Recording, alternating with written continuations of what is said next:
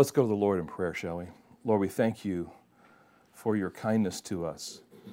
We thank you, Lord, for the word of God that you have revealed for us, Lord, so that we can have a better understanding of who you are, most importantly, but Lord, also because you desire to instruct us.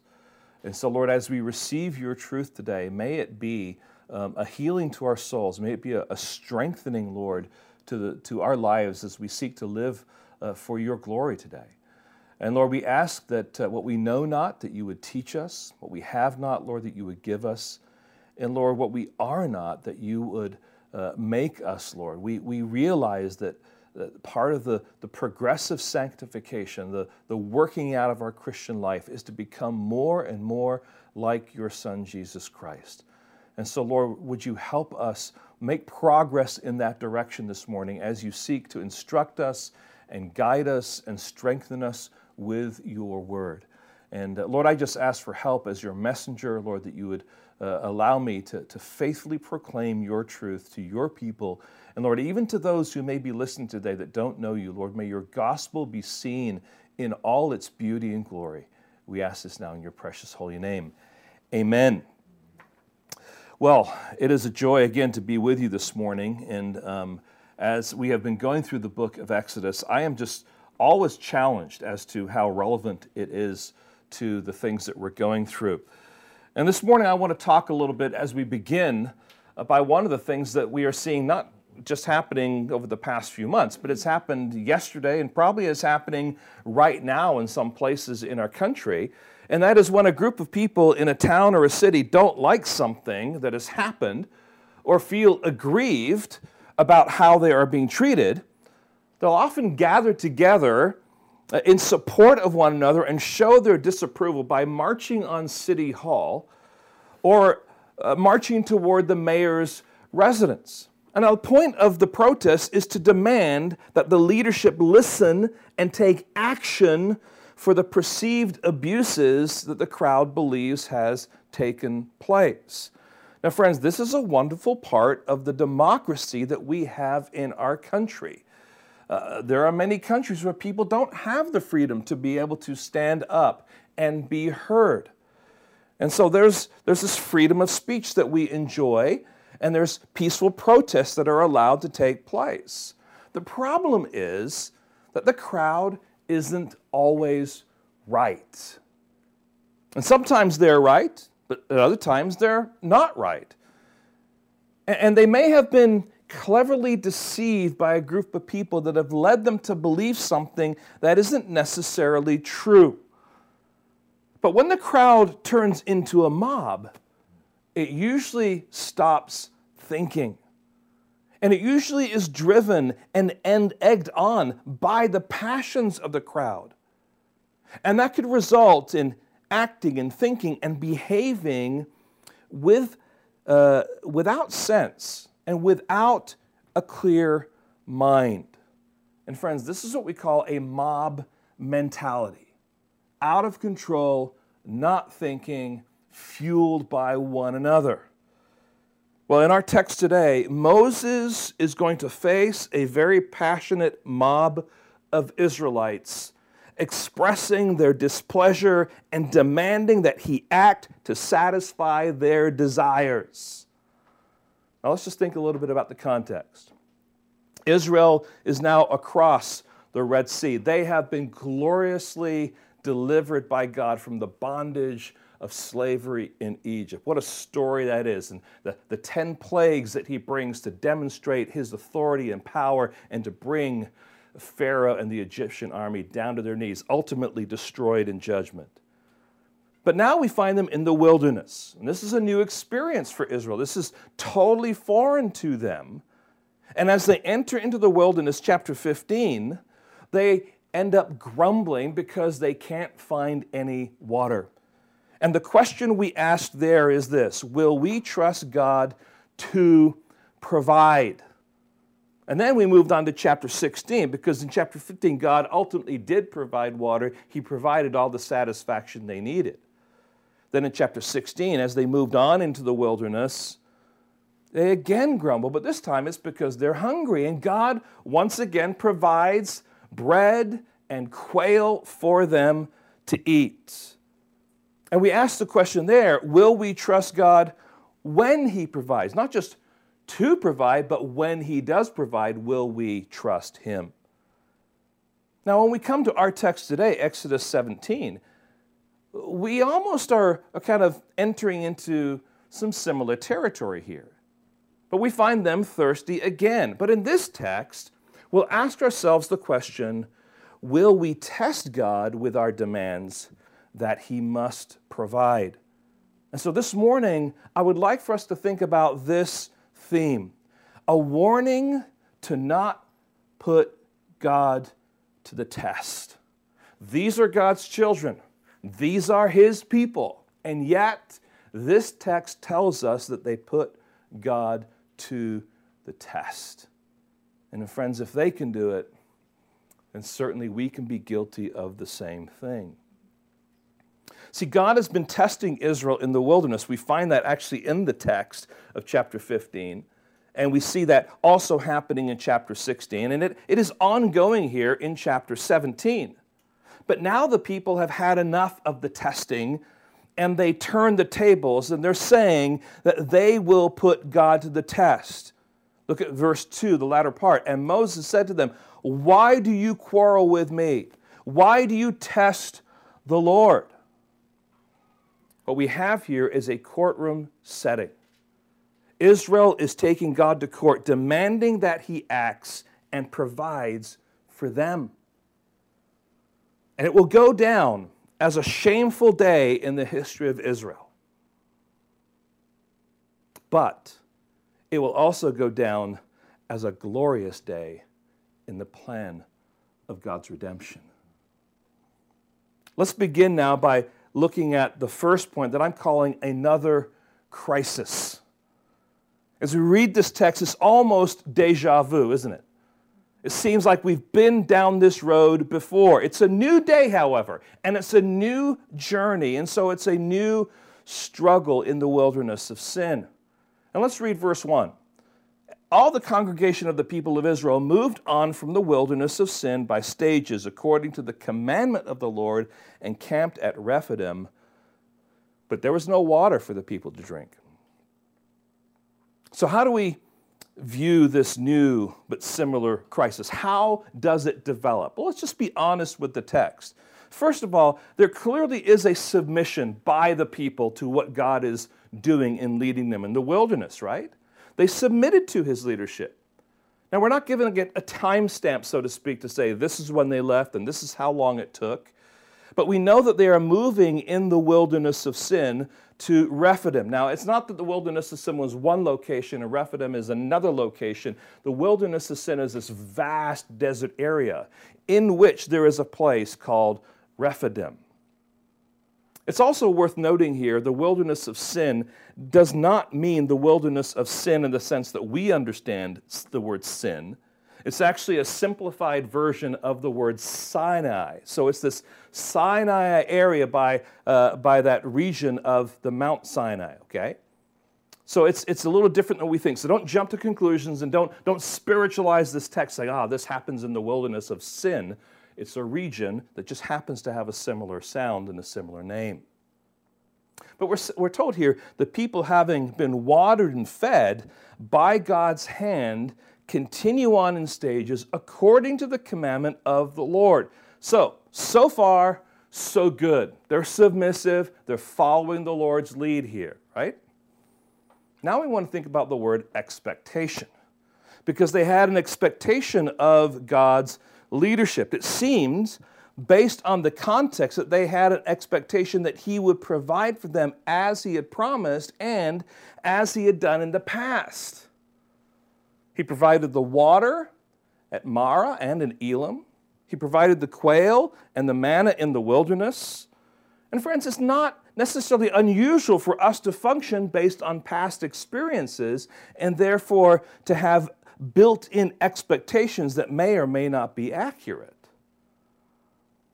Yesterday, my wife and I decided to go on a date together, a breakfast date. And we got in the car and we started driving down the hill from our house, and I noticed that the the low air warning light came on for the back left tire. And I was like, oh, okay, this is not good timing. But okay, I think I know what I can do. We can go down the hill from our house, and there's a gas station that I always go to when I need to fill up the tires, or when I'm riding my mountain bike and putting air in there, or sometimes I think on some odd occasions I've had some inner tubes, maybe when we've been going in the water someplace. But I've been there before, and I just go in, and they're very, very kind and helpful. But one of the things that's happened with this gas station is they've changed companies a number of times. They were a Mobile, then they were a Speedway. They were a Mobile again, and now they're back to being a Speedway. So I don't know if this is the same people working there or not, but I always go there, and the same thing happens, right?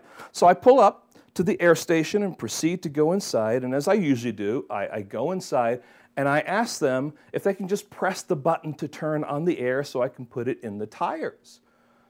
Now, years ago, I found out that there is a law in California that gas stations are required to provide free air. You just have to go inside and ask them to do that. Well, yesterday, when I asked the lady behind the counter if she could please press the button, she said, well, are you going to buy any gas? And I responded, well, no, not today. I'm all filled up at the moment. I just been to Costco and got gas there. Didn't say that to her, but I told her, I'm all full right now.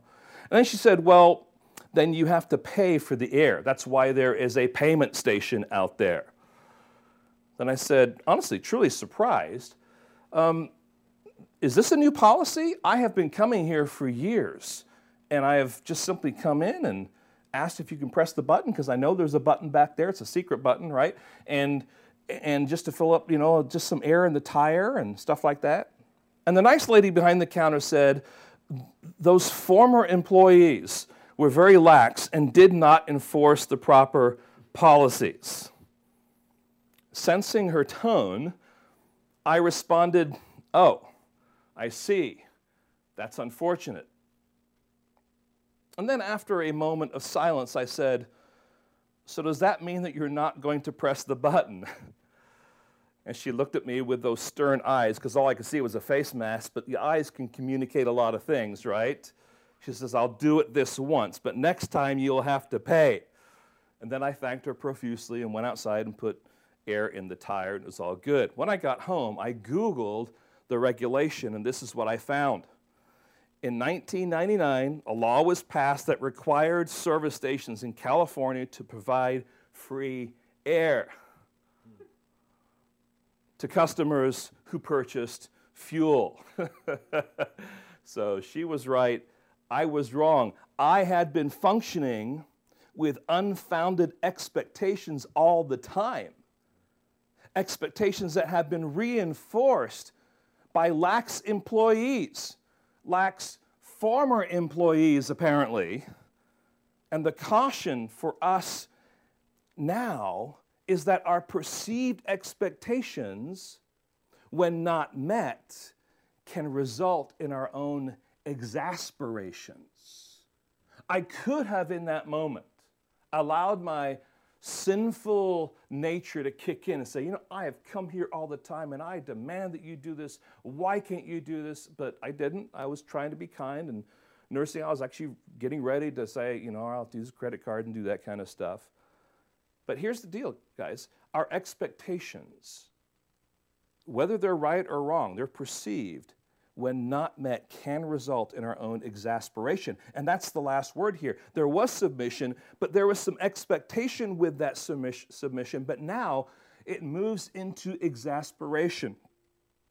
And we get that not so much from verse 1, but the context of what's going on here with verse 1. You can almost imagine them thinking, we have followed God's commandments, but we are thirsty, and once again, there's no water to drink. You can almost hear them saying, this is really frustrating. Why are we thirsty again? Now, they're thinking already, God has already shown that He can provide water if He wants to. So why is He not providing water for us now, right? Why? We've already learned this lesson. We get the point. Will you just give us water, right? Now just think through this stuff. Think about the situation here. This is where life becomes real. Now, I'll speak to parents. As a parent, when you teach and instruct your children, do they ever need to learn a lesson again? There's an obvious answer to that question, right? Do they ever need to have the lesson reinforced? Yes, that's why they're given hinder parts, right? Teachers, as a teacher, do you teach a truth or principle just once? Or do you find that you have to repeat it over and over and over again? But even in the Christian life, friends, we find ourselves having to be reminded of God's truth and the sinful struggles that we battle and how to trust Him rather than trusting in other things or even ourselves. We have to be reminded over and over and over again. Just because God has taught us a lesson once doesn't mean it's done.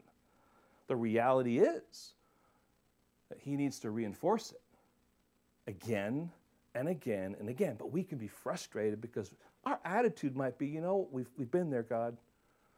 We've got that. We get the point. Can you just give us what we need? See, God is still testing Israel. He's still seeking to reveal their true nature, the true reality of their hearts. He's seeking to discipline them, to refine them, to mature them through these trials. Now, as the Lord tests them, what will He find? What He'll find is a contentious accusation. Verses 2 and 3. Therefore the people quarreled with Moses and said, "Give us water to drink." And Moses said to them, "Why do you quarrel with me? Why do you test the Lord?" But the people thirsted there for water, and the people grumbled against Moses and said, "Why do you bring us up out of Egypt to kill us and our children and our livestock with thirst?" Rather than trusting God and turning to Him for help in their crisis, they respond sinfully. And I want you to notice, first of all, three words that we find in this text. Two of them we've already seen, chapter 15 and chapter 16. The first word is the word grumbling. Grumbling. And the idea there is sinful complaining due to not getting your needs met or your expectations are not being satisfied in the time that you want them or in the way that you want them. And so you grumble, you're complaining. And it really is a complaint against God. Then there's this word testing. And of course, the idea of testing as it's been used here is to seek, to prove, or expose the heart. And God is saying, I want to seek and I want to expose to see whether or not they will listen to my word, understand my word, and obey my word. We saw that in chapter 16 and in chapter 15. And so we've seen this word test before. But here it is the people of Israel that are dishonoring God by telling Him that He must act on their demands. Will He obey their will? I mean, here's the kind of things that you can imagine them thinking or even possibly saying. If you truly love us, you will give us water now. Hey, you provided for us with water before, and you're providing us with manna now. So what gives? Where's the water? We know that you can give us water if you want to, so what's the problem? We're thirsty. And we need water now. And if you don't give it to us, it will prove that you really don't care about us. That's the word testing, the word grumbling. But there's a new word in this text, isn't there? It's the word quarreling here. Now, this word is much more aggressive. First of all, it's contentious. It's the kind of action and behavior that we're seeing in these peaceful protests when a protester stands in the face of a police officer and yells and screams in their face. It's not violent physically, but it is aggressive verbally. So it's contentious. But it's not just contentious, it's also a legal word. It's a legal term that speaks of taking formal legal proceedings. And so the quarreling is an expression of their grievances, which, if not met, will result in further action. And literally what's taking place, friends, is this. They are aggressively and contentiously taking God to court and accusing him of being evil. So how does this play out? Well, it plays out in three responses. First of all, they demand God's provision. Chapter 17, verse 2. Therefore the people quarreled with Moses and said, "Give us water to drink." And Moses said, "Why do you quarrel with me? Why do you test the Lord? Give us water to drink." They demand God's provision. And so they quarrel with Moses. They demand this water from him. And they're saying all this while seeing the presence of God in the pillar of fire or the pillar of the cloud. While they're snacking on their honey wafer manna God has been providing daily. I don't know about you, but every once in a while when we go to the movie theater, I like to get, I think it's the number one. And it's the big bucket of popcorn, right? And you get a free refill of the bucket of popcorn. If you're like me, I get lots of butter with it in layers, right? And you get like the big drink, but there's not a refill on the drink. So here's how it plays out. You go to the movie theater, you go sit down, and as the prelims are happening right there, you're like, you're digging in, you're eating the popcorn and stuff like that. You're looking off the butter and all that kind of stuff. And of course, you have to wash it down. And usually what happens is we'll share this big drink, right? We're trying to be, financially mindful. And of course, before the movie even starts, it's like, okay, the popcorn's gone. Better get it now before, the movie starts and that kind of stuff. So you rush back, you finally get your popcorn filled up again, you come back, and then you start digging in again. And all of a sudden you go, and it's like, it's gone. Now what? And you can say, "Oh, I don't want to go." And who's going to go? We have to spend more money. No, I'm just thinking about that just to say, here they are, and they have been providing, God has been providing for them daily as they're on their journey. The manna has been present with them. He has been present with them. But now they are thirsty. I mean, you just kind of get that tension. I got all this popcorn, but I don't have any water. Now, with their demands, they are presuming upon God, expecting God to be their divine genie to do their bidding and provide for them again, but according to their rules, according to their parameters. And they are putting him to the test. They're demanding that he act according to their will. So they demand God's provision. Secondly, they question God's protection. As you read this in verse 3, "But the people thirsted there for water, and the people grumbled against Moses and said, 'Why did you bring us out of Egypt to kill us and our children and our livestock with thirst?'" So they conclude by thinking irrationally that the whole reason God brought them out of Egypt was to kill them and their children and their livestock with thirst. And of course, the response we have is, really? Let's get this straight. You weren't crying out to God for rescue when you were being treated with injustice and forced into slavery under the heavy hand of taskmasters. So God raising up Moses and Aaron to speak for him and bring Pharaoh and Egypt to their knees with the 10 plagues was all just a waste of time? Are you telling me that God guiding you through the Red Sea and exercising just judgment on the oppressors, Pharaoh and his armies, was a pointless exercise? Are you telling me that your celebration after your Red Sea deliverance was just a bunch of noise? All of this is because God is cruel. who would give you freedom for a few short days and then allow you to die in the wilderness. What kind of God are you talking about here?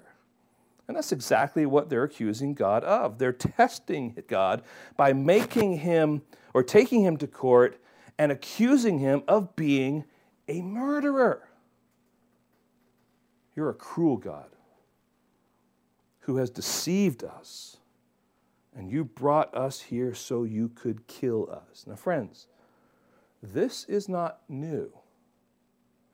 This twisted, irrational, scathing accusation has been present in the past. Go back to chapter 14 in your Bibles and look at verse 11.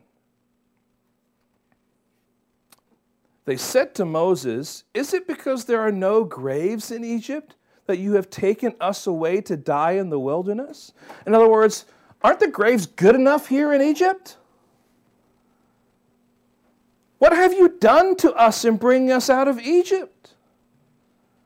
Is not this what we said to you in Egypt? Leave us alone that we may serve the Egyptians, for it would have been better for us to serve the Egyptians than to die in the wilderness. That was their concern. That was their panic. And then in chapter 16, verse 3, and the people of Israel said to them, "Would that we had died by the hand of the Lord in the land of Egypt, when we sat by the meat pots and ate bread to the full, for you have brought us out into the wilderness to kill this whole assembly with hunger." That's quite an accusation. But this is the point. They're questioning God's protection. They're questioning his character. They're questioning his motives. So they demand God's provision, they question God's protection, but also they doubt God's presence. Now you have to jump down to verse 7 for this. At the end, we're told here that they tested the Lord by saying, "Is the Lord among us or not?" See, they're grumbling, they're quarreling, and they're testing. God bore fruit in them not taking seriously God's promise and his presence. He had led them in the wilderness by the pillar of cloud and fire. They have been eating God's provision of manna for a number of days, but they are ignoring what is obvious. They're saying, "Is the Lord among us or not?" It's like a marathon runner, or talking to a marathon runner, or asking a marathon runner who's halfway through the race, "When are you going to actually start running?" Or it's like the husband getting up from the couch on Thanksgiving Day after watching hours of football while his wife has been in the kitchen preparing the meal since the early hours of the morning. He comes to the kitchen and says, "Are you going to make a Thanksgiving dinner or what?"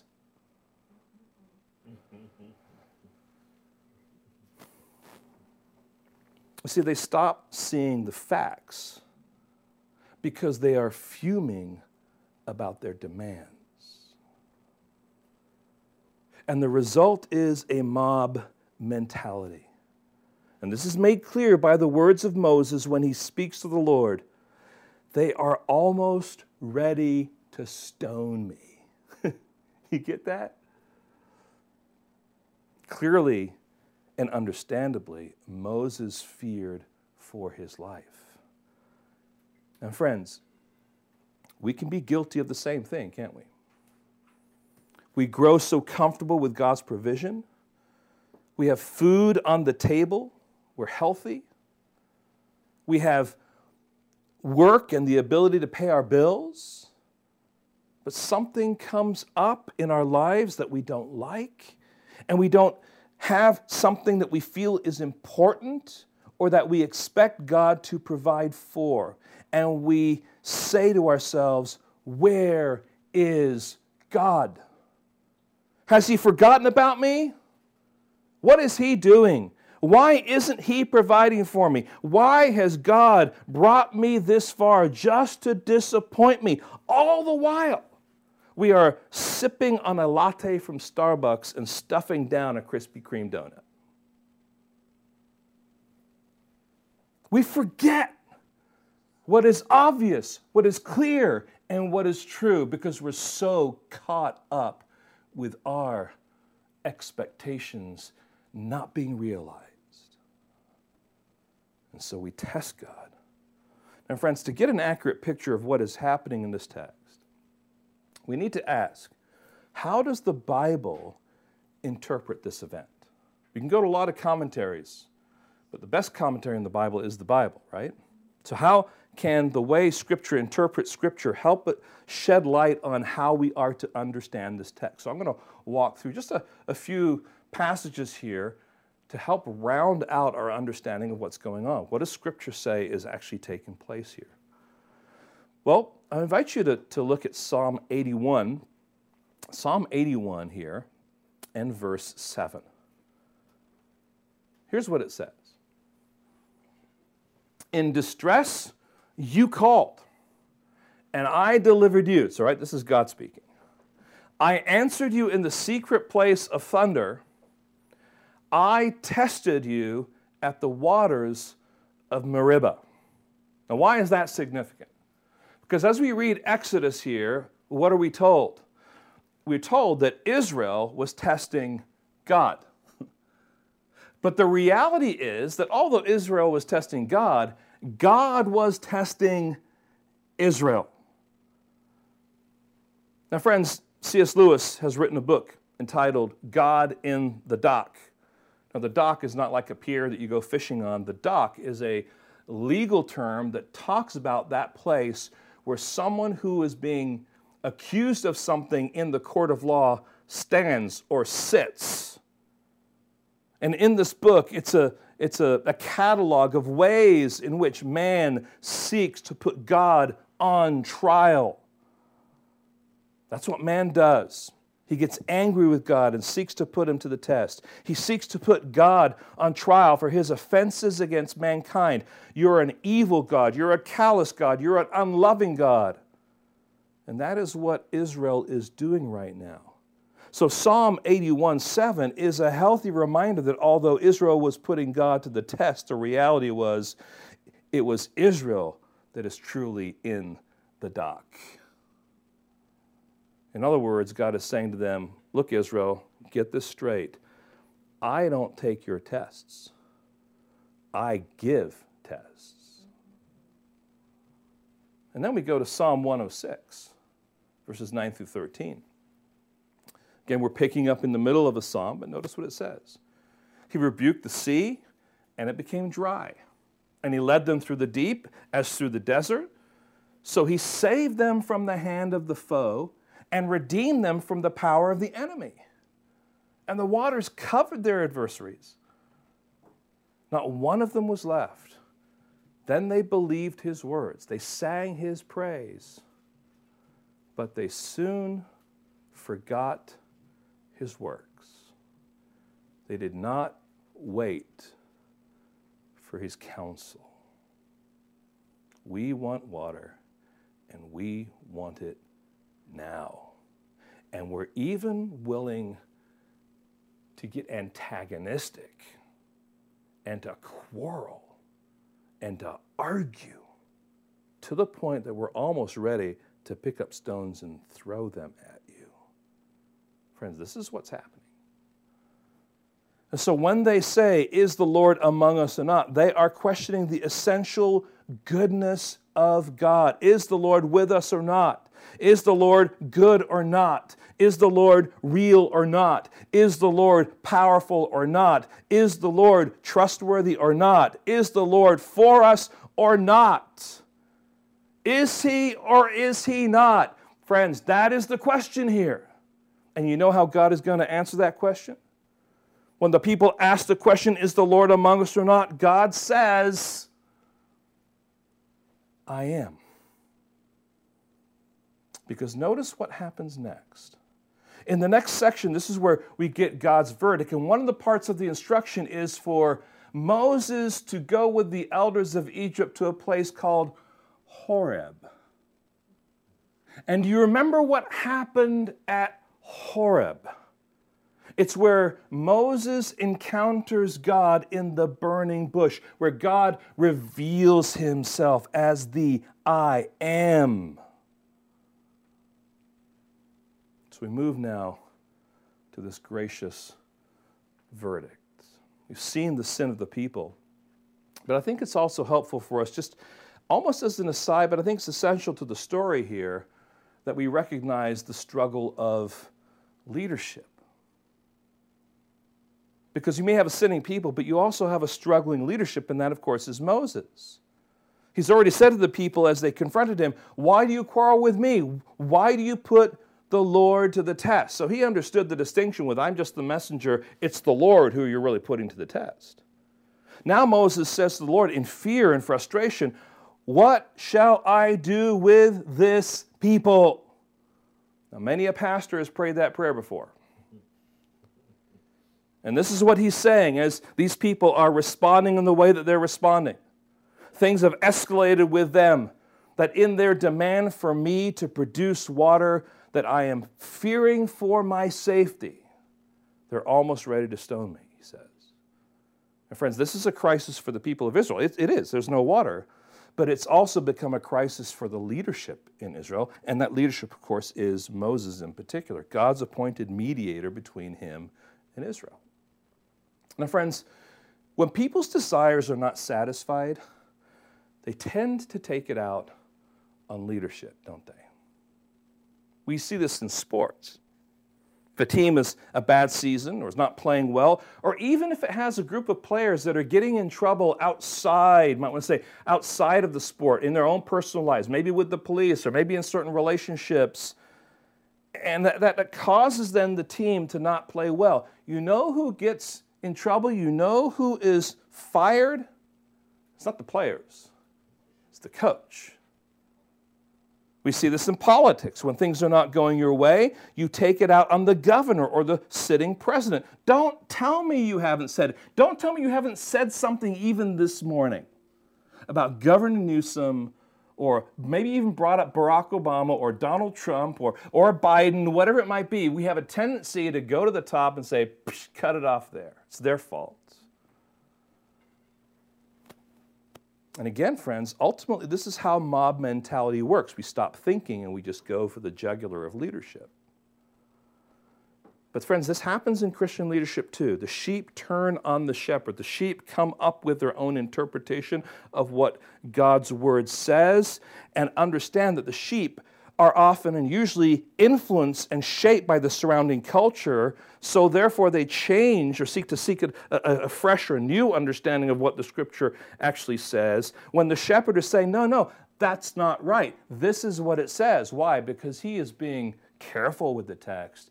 He's not forcing it into the world's mold, as Scripture says. Friends, Christian leadership is not a leisurely walk through the park, is it? It's often serious, daunting, exhausting, and lovingly confrontational. And it's a reminder to be in prayer for those who seek to care for your souls as under-shepherds. Now, that's not the main purpose of this text, but it sure is there in this interaction between Moses and the people, isn't it?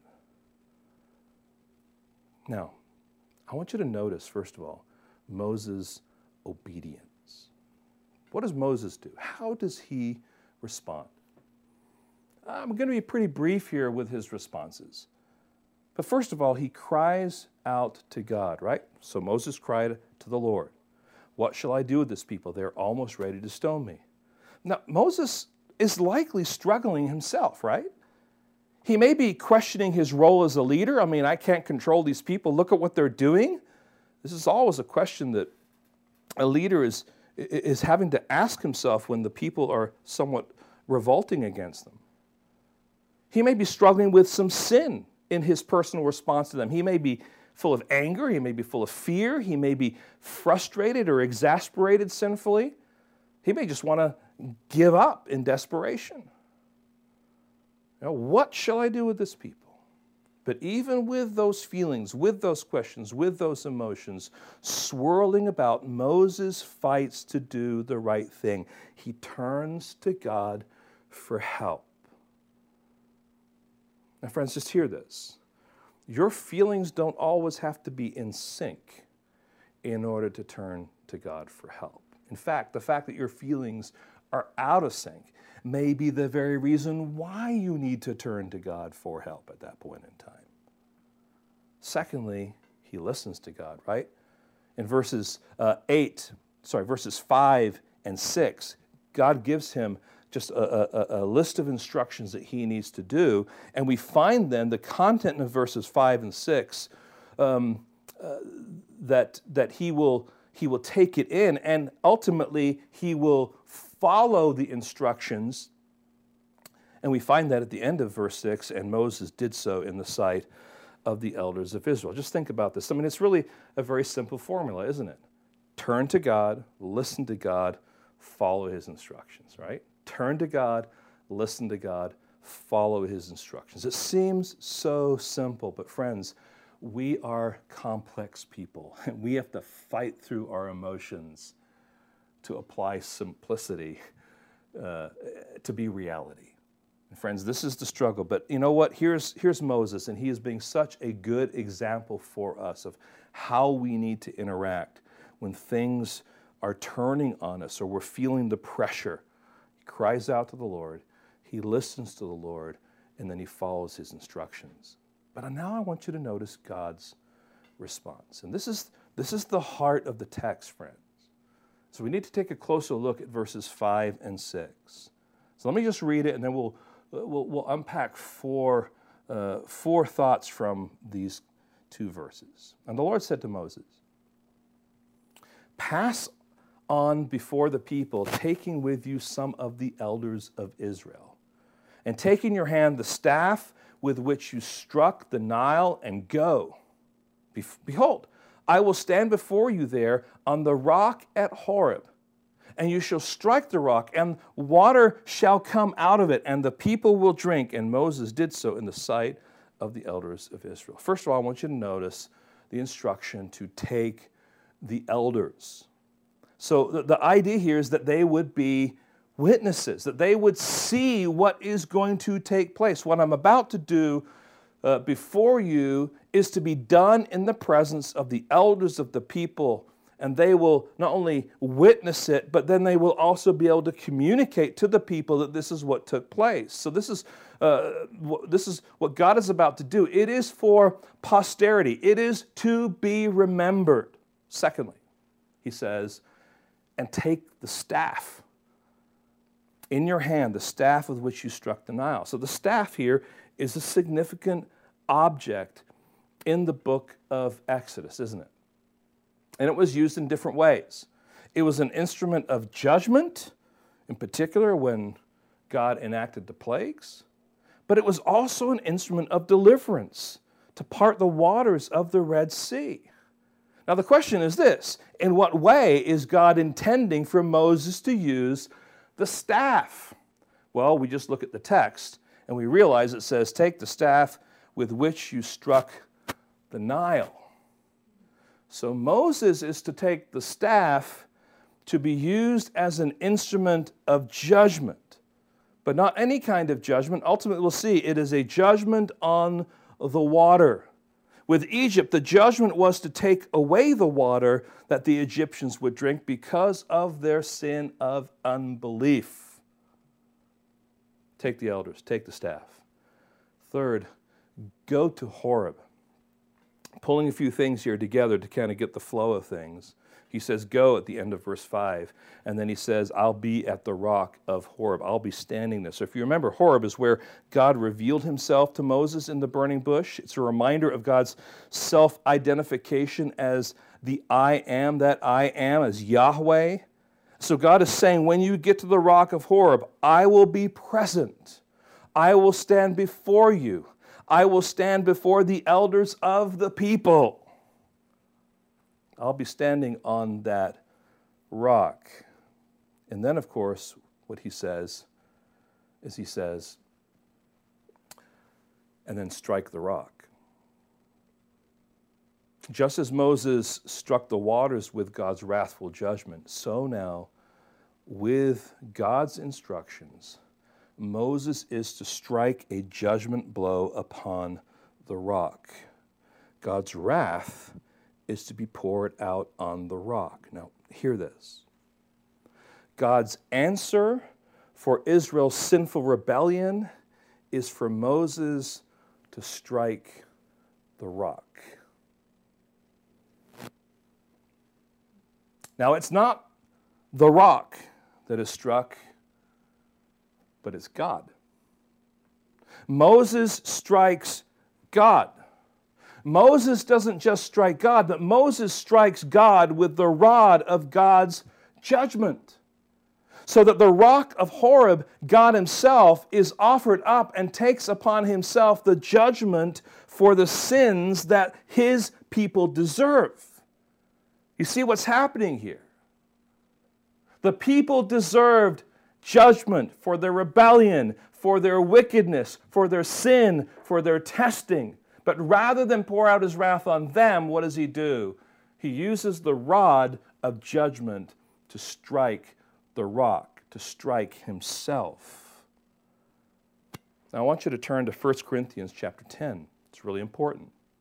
And I know over the past couple of weeks we've looked at this chapter as Paul reflects back on these texts, and he gives understanding, interpretation to what's going on. And I want you to notice that in this text, it's full of powerful and deep theological images and themes. We're not going to be able to deal with all of them, but we'll touch on them to get to the point here.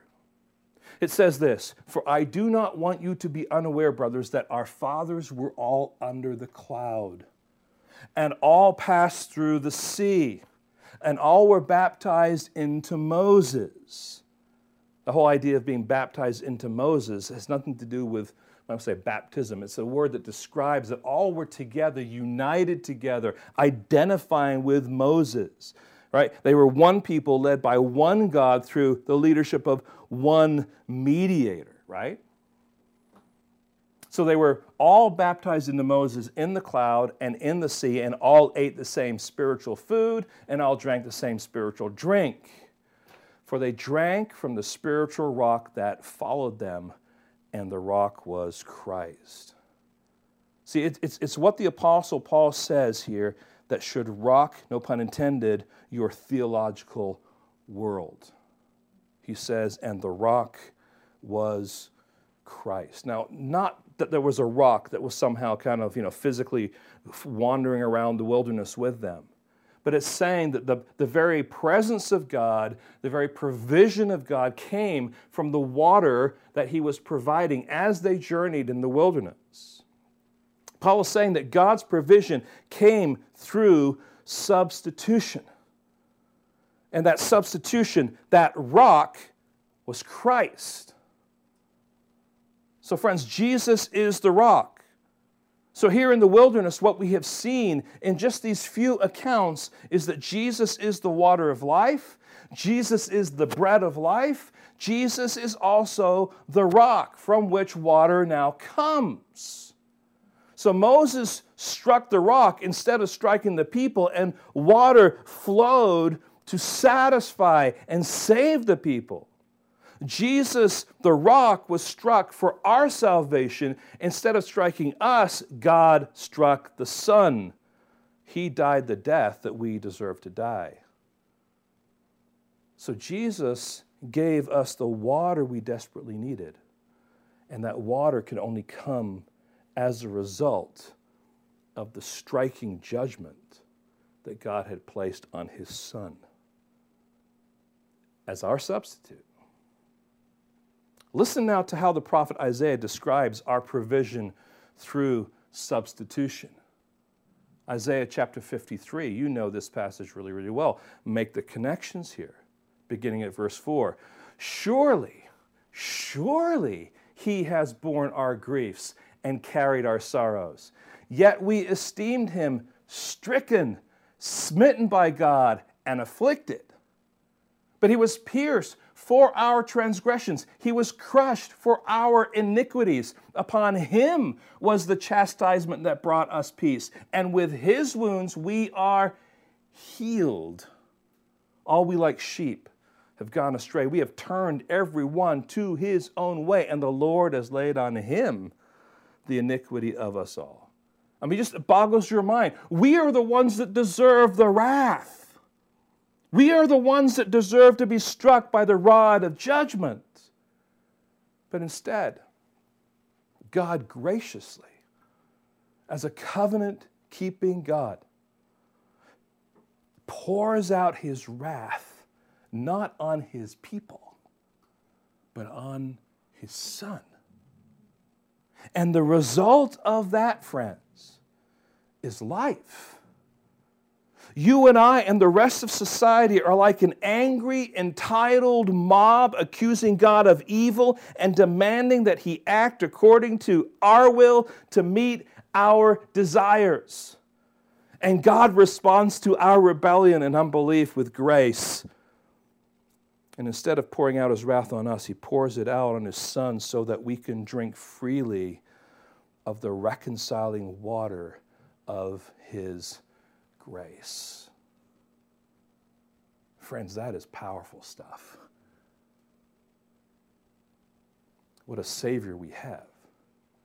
Now, I don't think that Moses quite understood all of that.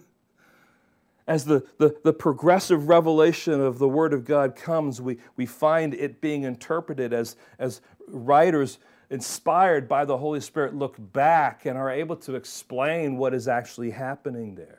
We are the beneficiaries of that. We have the fuller awareness of what or who this rock was. So now, after this gracious response by God, we move now to verse 7. And this is a scathing summary, isn't it? And he called the name of the place Massah and Meribah because of the quarreling of the people of Israel, and because they tested the Lord by saying, "Is the Lord among us or not?" So it's because of Israel's sinful and rebellious actions of testing the Lord and asking the question, "Is the Lord among us or not?" that the names Massah and Meribah are given. Massah means trial or testing, temptation. Meribah means protest, contention, quarrel, and strife. How would you like it for a location to be named after one of your sinful failures? But see, the issue here is that this was the legacy of Israel in the wilderness. This is what they proved to be. A rebellious people, a sinful people, a people who consistently, although God presented himself and provided for them over and over and over again, they would continue to not trust in him, and they would fight against him. So this is what they're known for. But friends, you and I can be guilty of being too comfortable as we're seated on our moral high horse. And we need to be reminded that this is not just a picture of them, this is also a picture of us when we choose to fight against God and his will. Let me draw your attention to Psalm 95. Psalm 95, where the psalmist reflects on this text in a very sobering manner. He begins by worshiping or calling people to worship the Lord, the Creator who is above all gods, and then he exhorts the people.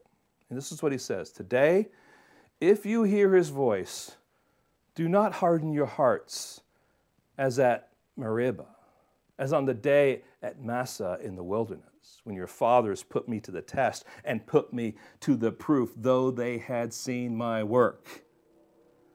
For 40 years, I loathed that generation." Oh boy, I don't want to be the recipient of that.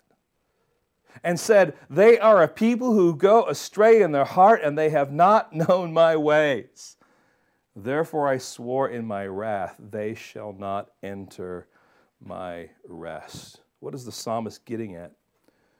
Oh, he's getting at that over and over again, Israel failed to trust in the Lord in the wilderness. They hardened their hearts. They put God to the test. And it's the same issue that held them back from entering into the promised land. God told them to go, if you remember. It's yours. But oh, the people are too big, and oh, the cities are too large, right? And even though they had seen the proof of God's faithfulness and his provision time and time again, they went astray in their hearts and demonstrated that they did not know God's ways. But friends, then the writer of Hebrews picks up on Psalm 95. So let's turn to Hebrews now in chapter 3. And I want you to turn your Bibles, not just to look at the screen. I want you to see how the Word of God here is connected and how it connects together and why this is important. In fact, the writer of Hebrews quotes this section that I just quoted. So I'm going to read it for you again, beginning at verse 7 of Hebrews chapter 3. Therefore, as the Holy Spirit says, catch that. So he's tying together Psalm 95 with the events that happen in the book of Exodus, saying this is all revealed by the Holy Spirit. He says, today, if you hear his voice, do not harden your hearts as in the rebellion on the day of testing in the wilderness, where your fathers put me to the test and saw my works for 40 years. Therefore I was provoked with that generation and said, they always go away in their heart. They have not known my ways. As I swore in my wrath, they shall not enter my rest. I mean, it's almost a direct quote, right? Now, here we continue on reading. Take care, brothers. So this is now speaking to his audience based on Psalm 95. Take care, brothers, lest there be in any of you an evil, unbelieving heart leading you to fall away from the living God. But exhort one another every day, as long as it is called today, that none of you may be hardened by the deceitfulness of sin. For we have come to share in Christ, if indeed we hold our original confidence firm to the end, as it is said, today if you hear his voice, do not harden your hearts as in the rebellion. For who were those who heard and yet rebelled? Was it not all those who left Egypt led by Moses? And with whom was he provoked for 40 years? Was it not with those who sinned, whose bodies fell in the wilderness? And to whom did he swear that they would not enter into rest? But to those who were disobedient. Notice verse 19. So we see that they were unable to enter rest because of what? Unbelief. Here's the word that describes and summarizes all of those attitudes and behaviors. God's answer to the sinful and rebellious unbelief of Israel was to strike the Son of God, Jesus Christ, with the full brunt of the wrath of God. Now hear this, friends. God was angry with Israel, and he was angry with their sin. But his wrath was poured out on Christ, the rock.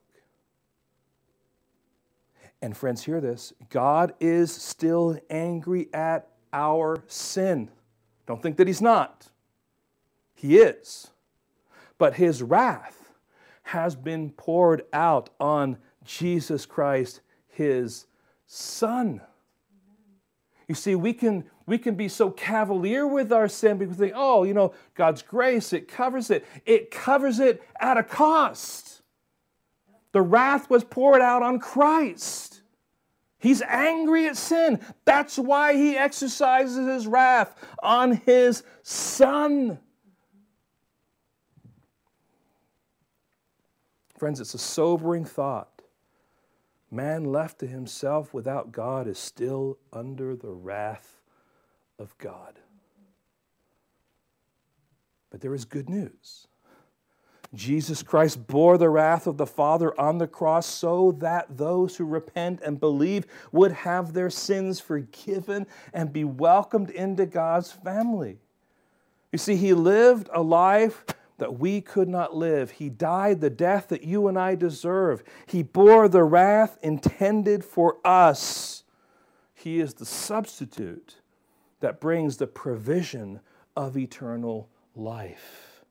And as a result, it is through Jesus Christ that we experience the joy of living water. Refreshing, cool, satisfying, strengthening, spiritual water that never runs dry.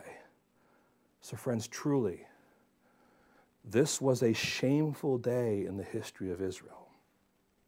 But truly, it is a glorious day in God's plan of redemption. As we bring things to a close, I want to just go back to 1 Corinthians chapter 10, because we read up to verse 5, and what Paul says in verse 6 is helpful for us. He says, now these things took place as examples for us, that we might not desire evil as they did. Did you get that? Yes, it's to reveal Christ. He is the one that we need to see. He is the one that we need to focus on. He is the one that we need to praise, because he is the rock who bears the wrath of God. But Paul's purpose in identifying all that is to say, now look, you're God's children. They acted in rebellion. Don't do that, friends. Don't follow their example. So, as we just kind of end here, I just want to bring to your attention 3 things that I think will be helpful. It's very, very simple, nothing complex, but I think helps just draw all this together. Number 1, guard your heart. Friends, this is so important, especially in the world that we're living in today. We're so polarized. It's so easy to get caught up with the wind of something you saw in a video, or something that was put on Twitter, or something that was said, and we can just be, look, it's so easy to get caught up with the mob. And often that results in sin. So guard your heart by allowing the Word of God to feed your heart, to protect your heart, to give clarity and discernment to your heart, so that you can step out and see with clarity, with patience, and with wisdom. And having worked on guarding your heart in the midst of whatever problem it is, turn to Jesus. When you see what appears to be a horrible video about someone being killed or something like that, your first response may not be to be filled with rage. The first response then of someone who's guarding their heart is to say, Lord, you are fully aware of what is going on here. Help me to see what is true. Help me to glorify you. Lord, help me if I'm able to be a part of a solution, if that's what you want. But give me wisdom, give me discernment. I want to look to you. You are the bread. You are the water. You are the rock. You are the one that provides satisfaction and direction and help and nourishment for what I need in this time. And finally, rest. Rest in His grace. See, friends, it's so easy for us to forget the magnitude of God's gracious deliverance, our salvation. Israel forgot. I mean, they probably remembered. It was probably stored in their head, but practically speaking, it was forgotten. And that's why God draws us to celebrate the Lord's Supper, because He wants us to make sure that as often as we do it, and I think that should be pretty regularly, as we do that, we are reminded of our sinfulness. We're reminded of the wrath that was poured out, not on us, but on Jesus Christ, and how that all took place. And it takes us back to celebrate the wonder and the beauty of this deliverance we call salvation. And friends, we must, having reflected on that salvation, learn to rest in it. And by resting in it, that means that we are trusting what He says and seeking to give Him glory with our lives. Lord, we ask for help. We're going to walk out today of our homes or to work tomorrow, and there is going to be a spirit of Antichrist all around us. A spirit of rebellion, a spirit, Lord, that is fighting for man's passions and desires, and You've called us to be Your children and to live for Your glory. Oh, Lord, it's so easy to get sucked in. It's so easy to get caught up But Lord, what you want us to get sucked into and caught up with is you and your gospel and your truth. We ask, Lord, as we've reflected on this text, that not only would we see our own sinfulness in this text, but that we would see the answer to that, Lord, and that is the fact that you didn't pour out your wrath on us, you poured it out on your Son, and we are so undeserving. But Lord, as the recipients, we have great privilege and responsibilities. Lord, help us not to fall prey to their example, but to learn from it so that we can press on and that we can pursue what it is you've called us to be and do in such a way, Lord, that will bring honor and glory to your name. Help us, Lord, we ask in your precious holy name. Amen.